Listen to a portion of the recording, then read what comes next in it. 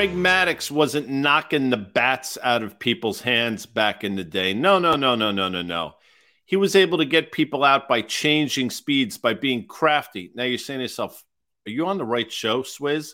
The answer is yes, and I will get into that in a second. By the way, it is 2 p.m. on the East Coast. This is Market Call. I am Guy Adami. That's Dan Nathan. Today's Market Call brought to you by FactSet, financial data and analytics powered by Tomorrow. They're also our data provider. Now, I mentioned the great Greg Maddux because, as I said, he's not knocking the bat out of your hand. He's changing your eye level. He's changing speed. So what did Dan and I decide to do over the weekend? We decided to change speeds on you folks, maybe throw you a little bit of a curveball and start this at 2 p.m. Eastern time. How are you, Dan? I'm doing well. What would your pitch be, Guy, if you had like one pitch? You know what I mean? Like, you know, I'm a high heat guy. So yeah, it's funny you say that. They see it coming a mile away. You're just and I also tell people what's coming. And we used to play stickball back in my day. You remember you see those old videos of Lou Gehrig and stuff. But we would play. It would be my buddy Tony and I against my buddy Richie and whoever was around. And I would tell Richie, listen, I'm going to hit you now. Just tell me where you want me to hit you, and I'm going to. Why were you plunking Richie? Why were you plunking Richie? Like what? Because just for the intimidation factor, you want people to know. I mean, the great pitchers, the Bob Gibsons, the Don Drysdales, they were brushing you back. I'll tell a quick story, and then Dan is like, "Oh my God, what are we doing here?" By the way, we'll talk about the markets in a second. So back in the day, I do remember this. I think it was Don Drysdale.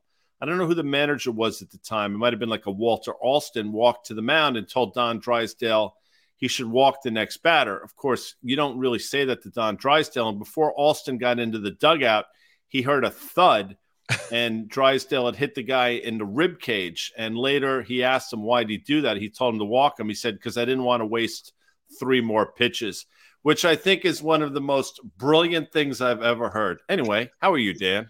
I'm doing well. I had a heck of a weekend. I was down in NOLA, as they say, Guy, for the Jazz Fest, New Orleans. So I'm feeling it. I'm ready to get back into the mix here. You know, this S&P, okay? And we're going to talk about a few things here. We're going to talk about what I love about Mondays is we get some pretty big prominent strategists that come out with their kind of weekly pieces here. And we like to quote Mike Wilson over there at Morgan Stanley, Marko Kolanovic from JP Morgan. Some of these guys haven't thrown in the towel yet. People are asking me when I'm going to change my tune. I'm not going to speak for you. I don't do the sort of work that these guys do coming up with earnings estimates for this year and for next. That's not what my kind of market outlook is based on. But I think if you watch Market Call or you listen to On the Tape, you understand what the inputs that we use to kind of help form our macro sort of thesis. That would be the top down. And then when we kind of talk about sectors or individual names, that would be the bottom up, and we kind of try to meet in the middle. And so I think it's interesting here that Mike Wilson, is kind of sticking to his guns. Marko Kolanovic is sticking to his guns. I kind of want to stick to my guns here too, Guy, and we're going to highlight some things that maybe kind of represent maybe the changing kind of landscape as it relates to market breadth in a few minutes here. But if you pull up this S&P chart, and I just want to kind of show the short-term volatility, we're still not above the Feb 2 highs. I mean, when you think about it, we're still in that sort of downtrend. You see the volatility bands have been widening over the last week or two, Guy, but we still have a VIX at 17. Mm-hmm. And so it's not like we've had the breakout yet. And you could take off that downtrend. Maybe that doesn't even matter so much here. And so I still am in the camp, and especially if you're bullish, the healthiest thing right here might be a check back to that 200-day and that rising, that uptrend that's been in place from the October lows. But like a breakout from here obviously would be bullish too, and especially if there was more to it than just the 5 or 6 names that we talk about that have been doing most of the heavy lifting in the markets this year. Well, that's it. I mean, Microsoft, Apple, I think we talked about it at some point last week, some ridiculous percentage of the overall of the S&P 500. And again, that's great when they're going higher. Obviously, they'd be concerned if they started to turn, and people will come down on either side. They'll say that's a great thing because the rest of the market is really cheap and has some catching up to do. And then people on the other side say, well, the entire market's being carried by a handful of names. And we've had that conversation a number of times. And it was a Friday, April 14th was the last day before my vacation to San Francisco. The S&P was 4137. And if you look at it right now, I think it's 41.37. Now it's moved both higher and lower along the way, but we're effectively unchanged now, closing in on a month, which is pretty remarkable. And along the way, we've seen days where the S&P closes up 1, up 2, down 1, down 2, which historically, percentage-wise, is a very small percentage of that potentially happening. Yet it's happened a few times over the last month or so. So yeah. I don't know what it's shaping up for. If you're bullish, you're saying we're making a base, we're about to break out. If you're bearish, we're saying can't get out of its own way here. It's just a matter of time. I think both sides have a viable argument. I'm still in your camp, though. I'm hard-pressed to understand what the next catalyst is. Now, maybe the catalyst potentially could be getting through this debt ceiling thing. Janet Yellen's going to be chirping later on today, I think, with Sarah Eisen. She's clearly ringing the alarm bells. There's a meeting tomorrow at the White House with effectively Speaker McCarthy and 3 other people, along with President Biden. We'll see what happens there. But that June 1st date is fast approaching. So there are a lot of things to be concerned about. The market seems to be concerned about none of them.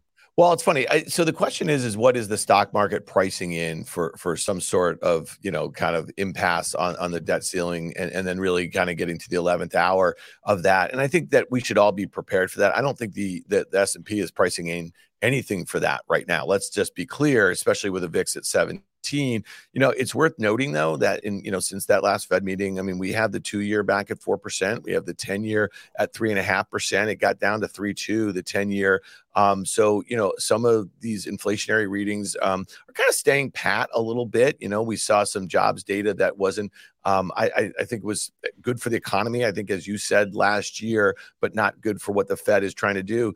Back to the S&P really quickly, though. So David Rosenberg of Rosie, who will be on the tape pod. He will be on the tape pod this week with you and Danny. Yeah, that's happening here, people. So if you have any questions for Rosie, ping Amanda. That's Amanda at riskreversal.com. She loves it. Be nice, though. If you want, the vitriol, send to me. The nice stuff, send to Amanda. Yeah, exactly. Look at this tweet from Rosie earlier in today, guy. He was talking about the equal weight S&P versus the market cap weight. Market breadth is so bad that the S&P 500 equal weight cap weight index ratio has plunged to levels we have last saw in April of 2022. And I think it's important to note that in April 2022, we still had those major names holding in there. We had lots of stocks in the NASDAQ and the S&P in all different sectors that had been correcting for months at that point. We still had, the S&P off of its highs, but those big names had yet to break. And until those broke, we really didn't have that sort of crescendo into the kind of late summer and into those October lows. And so keep an eye on this. I think this is kind of important because when you see that start to reverse, it means that those major names in the S&P market cap weight have starting to give up a little bit. Well, that's exactly right. They're starting to roll over. So when you see this chart, if this were to reverse the other way, there's a chance. I mean, again, a lot of weird things can happen, but the probability of the broader market rolling over is exactly that. I mean, that suggests that we've gotten too far to too few stocks. And when it reverses, it starts to give it up a little bit. We'll see. Again, it's frustrating, I think, for both bulls and bears. I'm reading some comments, people saying the bulls are winning. Yeah, and some single stocks, the bulls are winning, and some bears are winning, and some single stocks on the other side of things have just, obviously today notwithstanding, on the banking side of the equation, obviously there have been some heroic trades to the downside. And energy, you've mentioned as well. I mean, some of the sell-offs in some of these energy names have been pretty big. So there's been good and bad along the way. The S&P is nowhere to that earlier chart. I mean, as much as people want to raise the victory flag, there's no victory flag to be raised right now. Well, let me just make a point there. I mean, so last week, I think it was last Monday, in this same market, the S&P is at the same spot it was basically last Monday. I detailed 2 bearish trade ideas, one in Schwab, one in Exxon, in a week that the market rallied and both of those trades made money, I mean, so I guess the point is, and you and I, listen, we do this Monday through Thursday. We do our On the Tape podcast. We go on Fast Money a few nights a week, this, that, whatever. We're talking a lot. And I think one of the things that's most important is think about this. I mean, I almost think about what we're trying to do here, or what we've been doing over the last couple of years is not too different than, you turn on Sports Center to hear what happened during the day and what might happen tonight and what you're looking forward to tomorrow. So we're just kind of calling it the way we're seeing it. We're telling you what we're doing in the markets. We're trying to be fairly consistent and not change our mind too frequently. Some of you guys may say, well, you're dug in. And listen, you know what? I actually feel stuck right now from a commentary standpoint because I have a couple positions that are kind of going against me in very short order here. One of those would be NVIDIA. I did detail, just full disclosure, it's all here. When the stock was 264, this is about 2 weeks ago, the stock's 288 right now, a bearish trade idea. It is hurting me, right? And so, some of this stuff, it comes and goes. I think kind of also, if you're here, you hopefully are enjoying what we have to say or you appreciate it. I know some of you guys think we're just contrary indicators. We see those comments every once in a while. But I guess the point is like, listen, you can find, bearish trades that are going to work out in a raging bull market and vice versa. And so hopefully kind of just, our 2 cents is worth it for you guys to pay attention to some of this stuff and give you a better sense of kind of how we're seeing things. It can be kind of isolating being all alone with your own positioning sometimes. I just want to make one point, Guy. Maybe you can comment on this. We have a NDX chart, and this really speaks to that breadth that we're talking about here. And this is a bit more constructive, right? So this chart now, if you look at where it's trading right now, it's above its highs from February, 2nd. It's above the recent highs from last month, right? So, you see that we're kind of trending higher here. And the next real level is that August high. I mean, that's it. There's nothing else to kind of look at. Thoughts on this? Because this really is in a microcosm what we're talking about as far as that breadth getting narrow and narrower, and those 6-7 names make up 45% of the NASDAQ 100. Yeah, well, listen, Google's gotten off the mat. That's one. Microsoft has clearly had a remarkable move. That's two. Apple, without question, has gotten a huge bounce since that 125 level. NVIDIA, we talk about all the time, and you throw in even in Amazon, which hasn't been gangbusters, but that's bounced off its bottom, and that leads you to the current levels. I mean, Tesla we could throw in, but that's really pretty much done nothing. I think it's sort of mired around 172. So it makes sense, clearly, in terms of the relative outperformance. But, with the exception of Google, all the stocks that I mentioned are pretty expensive in this environment. They've really gotten themselves a standard deviation or two away from even their historical norms in terms of valuation. Now, I understand that valuation is not the only input, and if you trade solely on valuation, a lot of times you're going to get blown up. But with that said, you have to take it into consideration, and those stocks are all expensive. What's the catalyst to take them lower? I don't know. Maybe it is the bond market. Maybe once again, yields are headed higher. It's amazing that, as we said, last week, it really felt like 10-year yields wanted to go to 3%, and now they're looking to party again on the upside. So you like that? There's so many cross currents. And by the way, you mentioned you don't like being by yourself. Of course, for you Eric Carmen fans out there, he sang the great song All By Myself. Now, there'll be people that say it's that, what's her name, that's in Las Vegas all the time that sing wrong. Cher? No, not Cher. The one, Amanda will say it in my ears or type it in the, she's some brutal singer that I don't even think she likes herself. Celine Dion, that's the one. What does that mean? She don't even think she likes her. All right, let's talk a little bit. No, I'm sure she likes herself as a human being. My sense is people love like Celine. Music. Yeah. Oh, I got you. Yeah. Hey, so one of the things that makes me wince. So one of the things that caught my eye, if you're going to talk, like if you want to think about this kind of whole breadth argument, okay, and we've talked about it a lot, and I said this last week, I think on the tape on Friday, that I think all the market's risk has been transferred to basically a dozen names, and that's not a good place to be, especially with all the uncertainty that we have about the economy, about inflation, about the path of rates, about geopolitical stuff, about this debt ceiling. It just seems like that's massively underappreciated.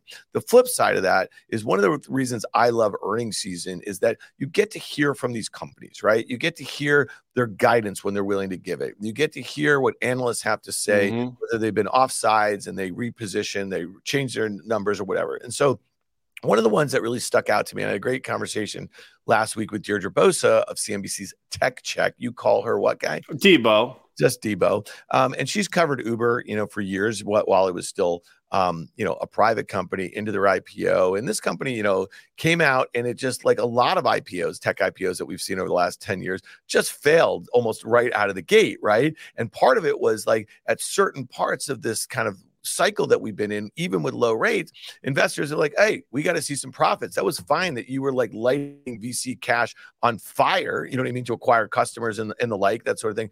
And so that thing fell like a lug. Well, Dara has done a really nice job since taking over a few years ago of basically laying out some points in which that he like wanted to guide investors to, analysts to, about profitability. At first it started out, EBITDA profitability, then free cash flow, and then actual GAAP profitability. And he's done all those things. Look at the 1-year chart of this thing, guy. Look at what it's just done since that earnings report. It bounced off that 200-day. Back it out a little bit, and you say to yourself, this thing, this kind of might be ready to kind of break out a little bit. Still expensive. And I just want to make one other point. So look at Airbnb. Okay, this was also a late 2020 IPO. Look at what this thing's starting to do. Starting to look a little bit constructive. And if you back it out even further, you see, well, this is well off those highs. When I say it failed, it broke price on its, this is Airbnb didn't do that. But this thing, again, this is like GAAP profitable, this company, okay? And then just look at DoorDash. Here's the last one here. These are all these gig economy names, and they were all trading at very high valuations. But I think that this is also kind of interesting. Is this thing trying to bottom, guy? It's holding its 200-day moving average. So again, kind of interesting. And if you saw some of these names, and these are real market cap companies, that's 25 billion. Airbnb's bigger than that. Uber is 70 plus or something like that. That would help make the argument that the breadth is improving in the NASDAQ. Is that fair to say? No, without question. It obviously helps. If you throw in some software as a service names, if those start to get off then you can make an argument that maybe we're through the worst of it. And this is absolutely a healthy sign. I mean, DoorDash here, that you bring it up, I mean, this is interesting in so much as really hasn't had that move. And one has to wonder, with a $25 billion market cap, could that be potentially, and I can't even believe I'm going to say this, but not a tuck-in, because obviously it'd probably be a $35 to $40 billion deal. But you wonder if that would make sense for somebody. But your point is well taken. I mean, these stocks have all gotten off the mat in a meaningful way, and we need to see some other type of leadership. I got to be careful using that word, because the market's not going to, the fate of the market is not going to be determined by what happens with Uber. I think you're not saying that, I understand, but it is without question a good sign. But again, so much of this is predicated on what are people willing to pay for a dollar's worth of earnings in this environment. And you continue to hear from economists that say, and Mike Wilson wrote about it, I think, or over the weekend or earlier today, that people just don't understand the effects, the lag effect, and the impact all this is going to have on earnings. And listen, I'll be the first to say, I thought it was going to manifest itself this past quarter. It didn't. Earnings were not as bad as people were looking for, which in this environment is exactly what you needed. But the question really comes down to, is that a good thing or a bad thing? And I'm on the camp that it's probably a bad thing, because we're just prolonging the inevitable. Yeah. So just to make one point, if they pull up the Airbnb, like that longer term chart since its IPOs, and it just two and a half years ago or something. I mean, this company is supposed to grow earnings, 23% this year, 22% next, 15% sales growth in each year. And you'd say, okay, so it trades 37 times this year, 30 times next.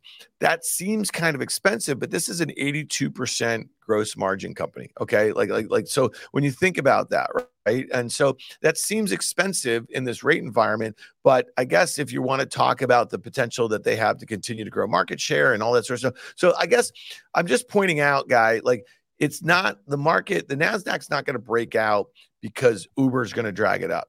The stock market or the NASDAQ could break out and get above those kind of August highs or towards them, because other parts of the NASDAQ are starting to kind of get back on their horse other than those major names. And those major names can basically just kind of grind a little bit and have some other groups do some heavy lifting. We're seeing stuff around AI. And maybe they can pull up the Salesforce, because you just mentioned some of these SaaS names. I mean, this stock quietly, is up 50% of the year. And it's at a very big technical level if you want to back it out a little bit. And this is, again, a very expensive stock. But look at that. I mean, like, that is consolidating above those highs, right, from last spring or so. Look at that 200-day moving average right there.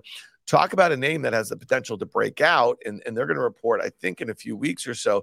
So again, what are we trying to do here? None of these stocks fit my narrative about a pullback in the NASDAQ, which we were just talking about 10 years ago, back towards that uptrend or that kind of 200-day moving average. But it's important to bring them up because if they were to kind of demonstrate some fundamental kind of progress, and then also investors are willing to pay more for them in this rate environment, that would be saying something, wouldn't it, Guy? Yeah, it would, without question. But then the question you have to ask yourself is, are we setting up for an epic failure in this? Go back to early 2020, the spring. I mean, we held the 200-day moving average on that huge, like everything got sold off, obviously, then, and bounced. And then on the way back down in early 2022, we actually traded down to the 200-day moving average, bounced for a couple of weeks, traded back to it, failed, traded back up to it, stopped. Then we had the huge sell-off into late last year, early this year. Now we're right back again.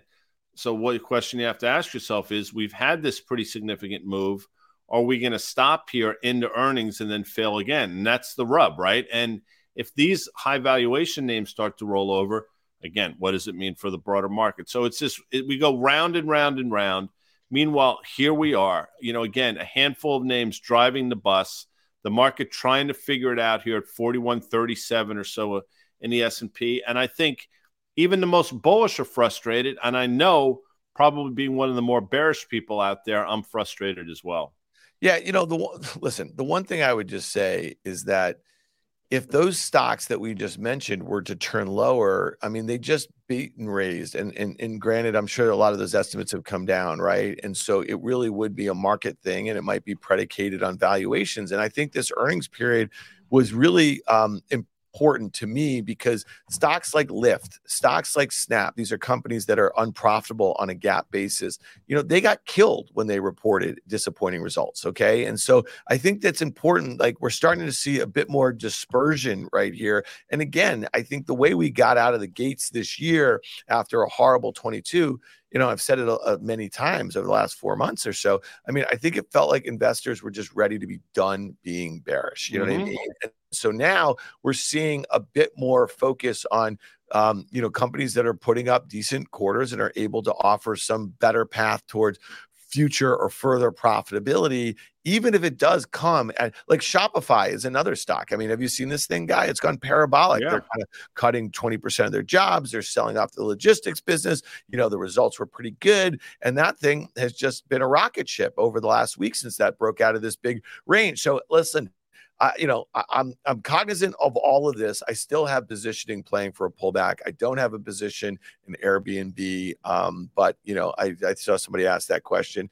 But I'm thinking about it. I want to buy stocks where the stories are pretty good, and if they're going to basically be able to continue to perform decently, at least towards the stuff that they've guided to in their metrics, in what might continue to be a difficult macro environment. All that said, I don't know about you, Guy, and maybe you can put a little bit of a bow in this conversation before we get to the financials, because I think we have to hit some. That is the bow, right? I mean, the bow is effectively the financials. And so many, look, a lot of these stories have been cost cutting, and I've said it dozens of times. You can cost cut your way to the stock moving higher in the short term. We've seen that many, many times over the years, but I don't think you can cost cut your way to prosperity. At a certain point, that runs its course as well. And everything you're talking about, when you're laying people off, I mean, that speaks to the labor market, which is resilient as hell. But it seems to me the Fed is sort of dead set on trying to get that unemployment rate north of 4.5%, and they're light years away from that. What are the growing pains associated with that? And as we talk about banks now, and we had a call at 12:30 for Fast Money, and I thought it was interesting, despite the fact that a lot of these banks were rallying significantly. At least the last time I looked, the KRE was actually down on the day. And I had the conversation with Liz Young earlier. We had the conversation last week. We've talked about it a number of times. It's not so much the stocks, it's what the landscape is going to look like. And we had that conversation on the tape that dropped on Friday. So, and that was with Stuart Sopp, if you recall. Like, what does the world look like in an environment where regulation is coming, credit is tightening, and the lifeblood of this economy is small and medium-sized business? And if they're in any way hamstrung, what are we looking at? So the banks are important. They're trading vehicles now, but they tell a much bigger picture, in my opinion. Yeah. So, and I guess what you and I were just talking about a bit before is that, like, okay, the headlines this morning waking up were that, regional banks, kind of feel like they're trying to put a bottom in here. Maybe there's a lot of bad news in them. They're rallying here, blah, blah, blah. And, look at the day chart in the KRE, like this is, it started higher and those are the headlines and we're near the lows on the day. We're down. And, some of these other names that I think some investors were worried about in, maybe kind of being put in receivership or kind of having some big days here. But again, the volatility in this group has not been something that you wanted to bet for the upside here. It just doesn't feel like we're done with that one yet. And one of the names, and I guess not a regional bank, but we've talked about a bunch. And last Monday we talked about was Schwab. And part of it was like, what's going on here? Because this stock can't get out of its own way. And there's been repeated attempts by the company to kind of assuage some fears about deposit flight there, right?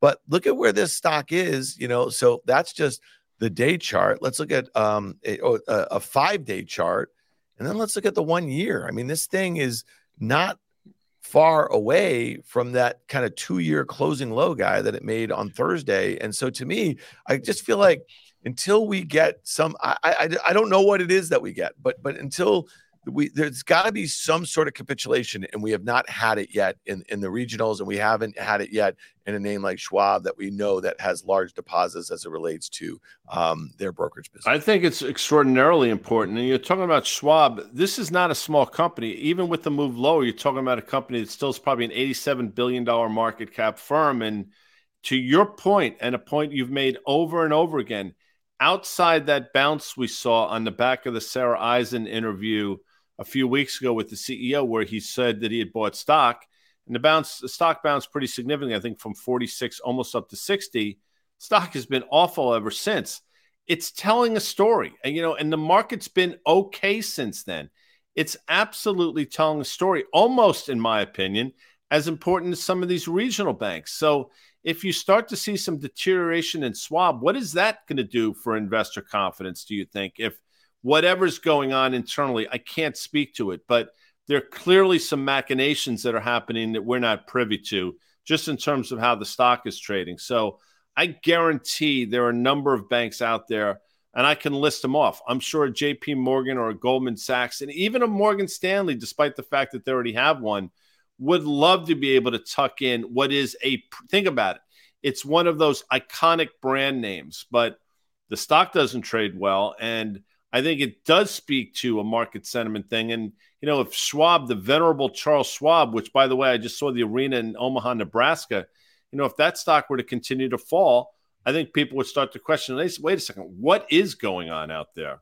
It's interesting. That used to be the TD Center or whatever guy, because TD was headquartered in Omaha, and Schwab bought TD, which is amazing to think about. And this is really, I guess, the thing that you and I are able to say again and again and again. This is a consistent thing, is like, like M&A just powers on here, and, they gobble up competitors. When you think about that, these were two of the largest kind of brokers out there, and now they're one. And then if you think about the stock down 30%, okay, that's 30% of that combined entity. And, it just kind of goes away. And then the other point I'll just make is that, we're going to get results. PayPal is when? I think it's today. Is it tomorrow? It's today after the close. Okay. Mm-hmm. The implied move in the options market for PayPal is about 7%.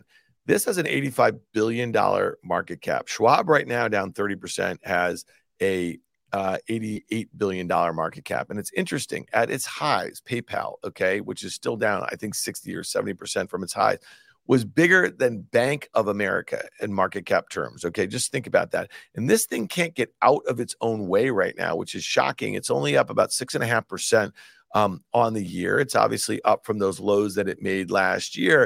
And when I think about a company like this, that's expected to have, let's call it, I think, mid-teens earnings growth, high single-digit sales growth. Okay, this was a massive disruptor. Venmo, their peer-to-peer payments was something that was gobbling up market share at a time. And, they listen, during the pandemic, they kind of pulled forward a lot of demand for that. And hopefully that was sticky for them. Like, this is a stock to me that looks totally reasonable, guy, trading at an PE in the mid to high teens, depending upon where your estimates are for this sort of thing, but it can't get out of its own way. And that's one of the things that I find really interesting. A lot of investors are going to say to themselves, okay, well, what's wrong with PayPal? What's wrong with PayPal is that the valuation 2 years ago made absolutely no sense, and the market has a lot of memory, right? And so this looks like, well, why wouldn't you buy this thing unless they have an absolute disaster of guidance coming out here, because it looks pretty reasonable, and they obviously are, but again, I mean, like, they're at the forefront of this kind of digital payments transformation, but right now the market's not appreciating. What's that about to you? Well, if you think about, I know you know this. I mean, PayPal was actually fine, and then things started to deteriorate. Not coincidence, in the fall of 2021, and then they came out. I actually shouldn't say that. Then the story came out that PayPal was potentially interested in Pinterest. I think PayPal denied it. Where there's smoke, there's fire. And the commentary that we had on the back of that was, well, whether it's true or not, I mean, it's clear they're concerned about growth, and how are they going to sort of generate growth? They can't do it organically anymore. They have to do it by acquisition. And then you had a couple disastrous quarters, and now here we are with zero bounce, to your point. And yes, you can make a case on valuation, but I think you would agree with this as well. You could have made the same case over the last 6 months, and the stock really hasn't moved. So maybe this is a quarter that it does something. And maybe we blast through that sort of $81.5, $82 level, and we party in terms of the 200-day moving average. But I got to tell you something. It's an important stock, I think, just given the size of it and the fact that it has not participated at all now for the better part of 6-7 months. I think it's something you have to look at. Yeah, Square reported last week, and the results, were meh, if you will. Stock really didn't do anything, and not trading particularly well. It feels like these two stocks, they probably have another leg lower. I think PayPal's got a good balance sheet. Obviously, company's making money here. Gross margins just below 50% or so. I mean, like, to me, I think that's a stock that you'd want to kind of buy. I'm not particularly interested in the Square or Block, whatever you want to call it here. But, like, I've said this a lot during earnings season, Guy. I don't think you need to be a hero in front of any of these names, especially with where kind of the market is right now. I think that some of this stuff, if you don't think that you are going to have a better opportunity in the next few months to buy the S&P or the NASDAQ or some of the main components of them, it's just not how the markets work in general. And I get it. You feel like we're fighting here a little bit, but I think, it could be a week or two where we get the opposite price action that we've had over the last 2 weeks. And then all of a sudden, remember that sequencing that we talked about with Carter's work, with my friend Jorge over there at that GFR Macro, like, this has been the trade for the last kind of year and a half or so. I don't see anything as an outlier right now that's going to cause the markets to break out in a meaningful way. If we do have a headline that the White House is willing to negotiate on the debt ceiling, which I do not think they're going to do. I think they might give the optics of it. They're going to go for a clear raise. They've done it. They did it under Trump 3 times. Okay. Like, there's no reason that they have to give up trillions of dollars in fiscal spending, just to get this thing done. And I don't think that's going to happen. And I do think that we are going to have that agreement on the limit. I just don't think that we're going to have that thing tripped at all. But if we do, okay, is there a 2% rally in the markets? Man, maybe, but like, I think you faded at that point. It's interesting that if you were to see a resolution over the next, let's just say, a week or so, the knee jerk will be the market goes higher, because that's what happens. And listen, maybe that's what does take place. But I'll say this, and you've heard the rhetoric out of the administration and out of the and again, this is not political. This is just what you hear. We do not want to negotiate feel like we're being taken hostage by this. So both sides seem to be pretty dug in. And tomorrow's meeting, I wouldn't underestimate the importance of it. And we talked about it earlier. Janet Yellen's going to speak, I think, to Sarah Eisen today, or she's speaking and Sarah will be there. I'm not sure exactly what's going on, but she made it pretty clear, Janet Yellen did over the weekend, that as we get closer and closer, the potential for default would be, her words, not mine, catastrophic for the market. So I do think we'll avoid it, but I also do think they're going to push it to the limit. So we'll see. And in the meantime, you're just getting chopped up here in the market with, up, down. But again, over the course of the last 3.5 weeks, there's literally no movement at all, which makes sense that I guess that the VIX is trading where it's trading, Dan. I guess. All right. Well, Guy, I think we've got. By the way, before we get out of here, the lacrosse playoffs, NC2A lacrosse playoffs set. Mm-hmm. Both the men's and the women's bracket. I just want to give a shout out to the Georgetown men's team. I think they're coming in as a 7 seed. They play Yale, which I think won the Ivy League, or maybe not. Maybe Cornell won. I don't know. It doesn't matter. Or maybe Princeton. No, I guess Princeton. Cornell won the regular season, and Princeton won the Big or the Ivy. Well, Yale snuck in. Yeah. So Georgetown, Yale setting up for a Georgetown, Virginia round 2. Now Stephen Rafis is listening, saying to himself, "What does this dipshit know about lacrosse?" And he's right. But I mention that because once the college season is over, what starts, Dan Nathan? The Premier Lacrosse League. Yes, it does. It does. Yes, it does. And our guys got a big campaign ahead of them. A big campaign. Junior. I'm looking. PLL Cannon. I'm looking for a big season. I'm looking like 11 goals, 28 assists out of Stephen Rafis. I think he'd be disappointed with only 11 goals because I think he's got. He's going to get back up in there. He's going to have a heck of a season here. We're excited for him. So I think we're going to take a poll, by the way. Yeah. How many games do they play? I know you probably don't know. How many games do they play in the PLL? Does Steven there? Can he whisper in your ear? I think they play 10 games. 10 weekends, yeah, or something like that. So, I mean, 11-28 is not a stretch. So maybe 15. How about 15-30, Steven? How about 15-30? Okay? Yeah, I'm going to say 18 and 22. So I'm 18 and 20, you're 22 and you're 15 and we 30. Get to 40 the same way. Okay, there you go. There you go. People online, let us know what you think about Stephen Rafis. He plays for the Cannons, by the way. That's it, Dan, for Market Call. We went over. Thanks for indulging us with the late start today. We're back at the regular time tomorrow, where once again, it'll be just Dan and I. It will be a Chicago Mercantile Exchange Day, where we talk about things through the lens of futures. Check out our YouTube channel. Please subscribe. It doesn't cost anything. It just costs you your time. And smash the like button, because that's what the like button is there for. I want to thank, who do I want to thank, Dan? I want to thank FactSet, financial data and analytics powered by Tomorrow. Also, our data provider. We're on Fast Money in approximately 2.5 hours. We will see you then. See you later.